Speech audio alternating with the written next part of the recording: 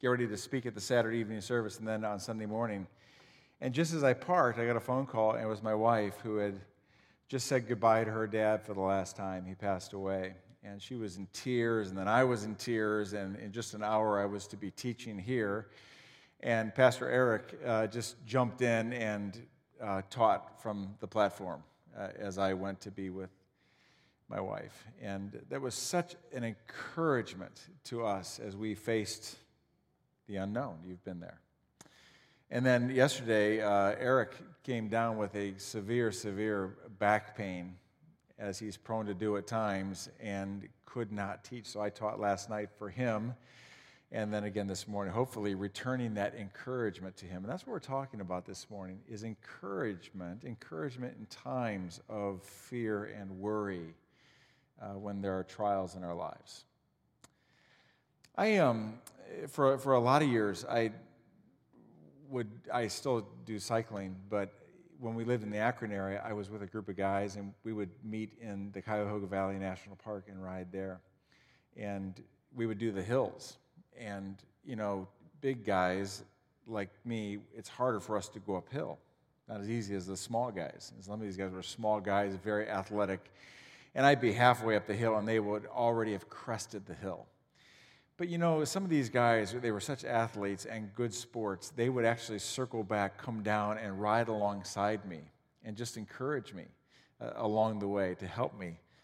You can do it. Keep going. And I really appreciated that so much. It makes me think of cycling sort of as a metaphor for what we go through in life when we're going uphill in life and facing various trials, worries, fears. And that could be related to health, it could be related to finances, relationships, the unknown, whatever it might be. But there's nothing like it when somebody comes alongside you and gives you a word of encouragement. I have a friend out in the Colorado area. He was just diagnosed with COVID. Now that makes me afraid, getting COVID. And over the last years, he's been meeting with about 10 other guys, just talking through life issues and praying and reading scripture together, and they found out that he has COVID. Well, who doesn't need a word of encouragement? So I saw the picture on Facebook. They sent a picture of a selfie of them all holding pictures of my friend Doyle and sent it to him. Just a word of encouragement. We all need that, don't we? Years ago, I heard a great message given on encouragement. And this is how I've always remembered it. To encourage someone means to inject courage. Isn't that good? To inject courage. When we look at Scripture, especially the book of Proverbs, which tells us what a wise person does, what a wise community does, these are some of the words from Proverbs. Worry weighs a person down. An encouraging word cheers a person up. Injecting courage helps a person along. If we were to turn this message into a big idea, it might look like this. Fear and worry will weigh us down, but encouragement, injecting courage, will help us stand and move forward. Fear and worry can be crippling to any of us, can it? But a good word of encouragement can help us stand up and move forward. And most of us in this room love a good word of encouragement, but that's not what this message is about. It's not about receiving encouragement. We're talking about how do we give encouragement. And so to move that way, we're going to look at a couple of examples, one from the Old Testament and one from the New Testament. I happen to be reading through some of the Old Testament now. Specifically, I'm in the book of Deuteronomy. Maybe you've read there before. But as you start into Deuteronomy, chapter 1, right out of the gate, God reminds Moses that he will not be the one taking the Israelites into the promised land. Rather, it's going to be Moses' key lieutenant, protege, disciple, who is this guy named Joshua. And in chapter 1, this is what it says. Instead, your assistant Joshua, son of Nun, which always used to throw me. Joshua did have parents, even though it says he's the son of Nun. Isn't that a stupid joke? Okay, instead, your assistant Joshua, son of Nun, will lead the people into the land. Encourage him, for he will lead Israel as they take possession of it. Encourage him. And then in chapter 3, again, instead, commission Joshua and encourage and strengthen him. Everybody needs a word of encouragement. But why would Joshua need this encouragement? Well, think about this. Moses has led this group of Israelites for 40 years through the desert since leaving Egypt. And now Joshua is to lead, 2 to 3 million people into the promised land, where nobody there is going to be their friend. These people are reported to be bigger than everybody else. Their cities are heavily fortified. They're not there to be your friend. They're there to be your enemy. Imagine Joshua trying to fill the shoes of Moses, who was called by God himself the most humble man on earth, making him the greatest leader on earth. And so Moses, near the end of Deuteronomy, there's 34 chapters. In chapter 31, this is what happens. Then Moses called for Joshua, and as all Israel watched, he said to him, "Be strong and courageous, for you will lead these people into the land that the Lord swore to their ancestors he would give them. You are the one who will divide it among them as their grants of land. Do not be afraid or discouraged, for the Lord will personally go ahead of you. He will be with you. He will neither fail you nor abandon you." Now notice, in those words of Moses to Joshua, it wasn't like, "Come on, you can do it, you can do it." Rather, we read a couple of things that are key in these words from Moses to Joshua, words of encouragement. Moses encouraged Joshua to have faith in God, not in himself. We don't know for sure if Moses thought Joshua had the right stuff. But Moses had confidence in God's ability to be there for Joshua and that God was in this plan. So Joshua, stay close to the Lord because he's the one calling you. And Moses encouraged Joshua with a sense of hope. Did you read that word? Those words at the very end. God will not abandon you. He is with you. So when it comes time to encouraging someone, it is important, more than "you can do it, keep going," is to turn their attention to God. To help a person have their confidence in God, that God is in this, even though this is so hard, and even though you may be fearful, and even though you may be afraid, and even though you may be worried, God is in this. God has a plan, and God will not abandon you. It makes me think of those words of Jesus. We talked about it last week. Jesus said, "I will never leave you nor forsake you." That's the promise that we have. Those are the words of encouragement we can give someone as we inject courage into someone. That's important. Now, if you want to know the rest of the story, just go read the book of Joshua, and you will see that Joshua did, in fact, trust in God. His hope was in God. It's a great book. Now, it's one thing to encourage somebody, but it's another thing to be known as an encourager. And I wonder, would someone say that you are an encourager? I'd like us to dip into the New Testament for a moment and look at a person by the name of Joseph. He's not very well known. It's in the book of Acts. He's not very well known, and he was a Levite. He was from the island of Cyprus. And in the early stages of the church, he sold a field. And he brought the proceeds of the field and placed them at the feet of the apostles, the leaders of the church, so they could use it to give to those who were in need.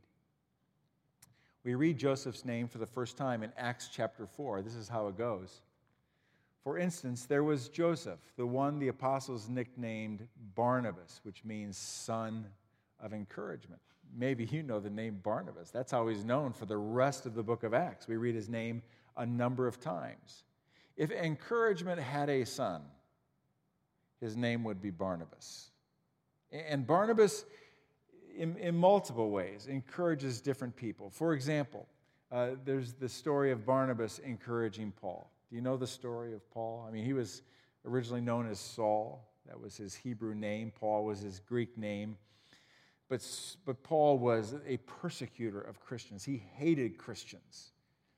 At the end of Acts chapter 7, we read how he was standing there watching, approving the persecution, the death of Stephen. He hunted down Christians, had them thrown in jail, had them killed. So people were very afraid of Paul. But Paul becomes a Christ follower, and Barnabas comes alongside Paul to encourage him. But the apostles don't want anything to do with Paul because they're afraid of Paul, rightly so. So Barnabas steps in and encourages the apostles to get to know Paul.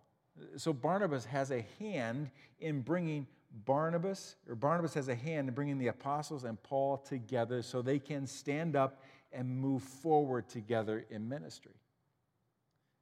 Later on, in Acts chapter 15, we see Barnabas at work again. He encourages a guy by the name of John Mark, who goes on to write the Gospel of Mark. Now John Mark, we read about him earlier. He was a traveling companion with the Apostle Paul. Once Paul started his ministry, John Mark came along. But they had a falling out. And Paul was not very happy with John Mark, kind of wrote him off. But later, somewhere along the line, Barnabas comes alongside John Mark and becomes sort of his mentor, it would seem, and encourages him and helps bring him along in his spiritual life, where later on, somehow, John Mark and Paul reunite because of now John Mark's maturity. And if you'll read in the letter of Colossians or in Paul's second letter to Timothy, 2 Timothy, you'll read Paul speaking highly of John Mark. Why would that be? It's because Barnabas had a hand in encouraging John Mark, encouraging Paul, bringing them back together. What can we say about these two stories from Barnabas, the encourager? His encouragement changed the course of some people's lives, and that is exactly what happens when we inject courage into people's lives. Barnabas was an encourager. Well, I want to ask you a question, a pastoral question. You may be really good at receiving encouragement. I am. But how are you doing at encouraging others? Because there are likely people in your circles, people in your relational networks, in your neighborhood, your next door neighbor, someone in your family, a coworker, who right now is going uphill, who right now is someone sinking because of fear. They're afraid. They're worried. Something is weighing them down. And what they need is someone to inject courage into them. And we need to take it seriously because this is what Scripture tells us. This is what a wise person does. Worry weighs a person down. An encouraging word cheers a person up. So, let me close with this question. What are some ways we can encourage others? A better question is, what can we do to become known as a person who is an encourager? Three things. The first one, desire the gift of encouragement. In Scripture, we're told that encouragement actually is a spiritual gift. It's something God's Spirit gives to us. It's another word for it is exhortation. We're to desire that, want that in our lives. Now, you may not be naturally an encourager. Some people are. I know some people who are just naturally an encourager. But just because someone's gifted in it doesn't mean that we're exempt from it. We should want that too. We should want to be an encourager. In the church, some churches use called spiritual gift inventories. It helps you to understand how God has gifted you in natural ways. For example, I took a spiritual gift inventory years ago, and it showed that I am natural in terms of teaching or evangelism, sharing the gospel of Christ. If you go from 0 to 10, I'm probably a 9 or 10 in those areas. But in mercy, I remember this is years ago, I measured as a 0. That's pretty bad for a pastor to score 0 in mercy and compassion. Now, over the years, I've grown. I've developed because I desired to become more merciful and compassionate because that's the way God is toward me. We should desire to be an encourager. But next, I think it's important that we ask for opportunities to encourage. Let me give you a guarantee, I guess. I'll put it in writing for you. You ask for opportunities to encourage this week, and you will find opportunities to encourage. Everybody needs encouragement, especially in these crazy times of COVID and racial tension, along with whatever else is naturally happening in our lives, whether it's finances, a job, relationships, the unknown, whatever it is. Ask for opportunities this week, and I know God is going to give you opportunities that way. And then thirdly, is just simply follow through and encourage others. Several weeks ago, we had a unique opportunity here at the chapel in one of the rooms across the lobby. I had the privilege of interviewing a couple guys in front of our chapel staff. One of the guys is one of the leading black pastors in Sandusky, and his name is Curtis Johnson. At some point, you're going to get to hear him. He has some very profound, important things to hear. But the other guy was the police chief of Sandusky, John Orzek. He also had some incredible things to say. It was really good to hear them together. But at one point, one of our staff members asked Chief Orzek, what is a way we can come alongside the police and encourage you? And Chief Orzek said, I'll tell you a simple way. Do a ride along with us. Do a citizen ride along with us. Come in the car with us some weekend evening and see what it's like to be a policeman. I may look really tired to you right now because last night I got to bed at 1 o'clock after doing a night-long ride-along with the police. It was so fascinating, being in the police car, going down the different roads of Sandusky. I want to tell you, man, I got in the car and I offered him my nunchuck skills. I offered him my ability with a BB gun. I mean, I was ready. I had a cookie tin inside my shirt. Didn't need any of that. You know what they need is encouragement. It was just enough to be there, to listen to him, to hear what it's like to be a policeman, to be dressed in blue at times like this. Now, that may be extreme for you, although they're looking for anybody to do a ride-along. It was really fascinating. But that might be too extreme. Just look this week for somebody who could use a note, who could use a word, a phone call, somebody to come alongside them, a gift, whatever it might, a word of encouragement. Are you an encourager, or do you just want to be encouraged? We all need to be injected with courage as we're going uphill, and we all need to inject courage into others as they are facing the same. Let's pray together. God, thank you, first of all, for the ultimate encouragement that comes through Jesus himself, that you would send us Christ to die on the cross for our sins, that we could come into a relationship with you. That gives me incredible courage.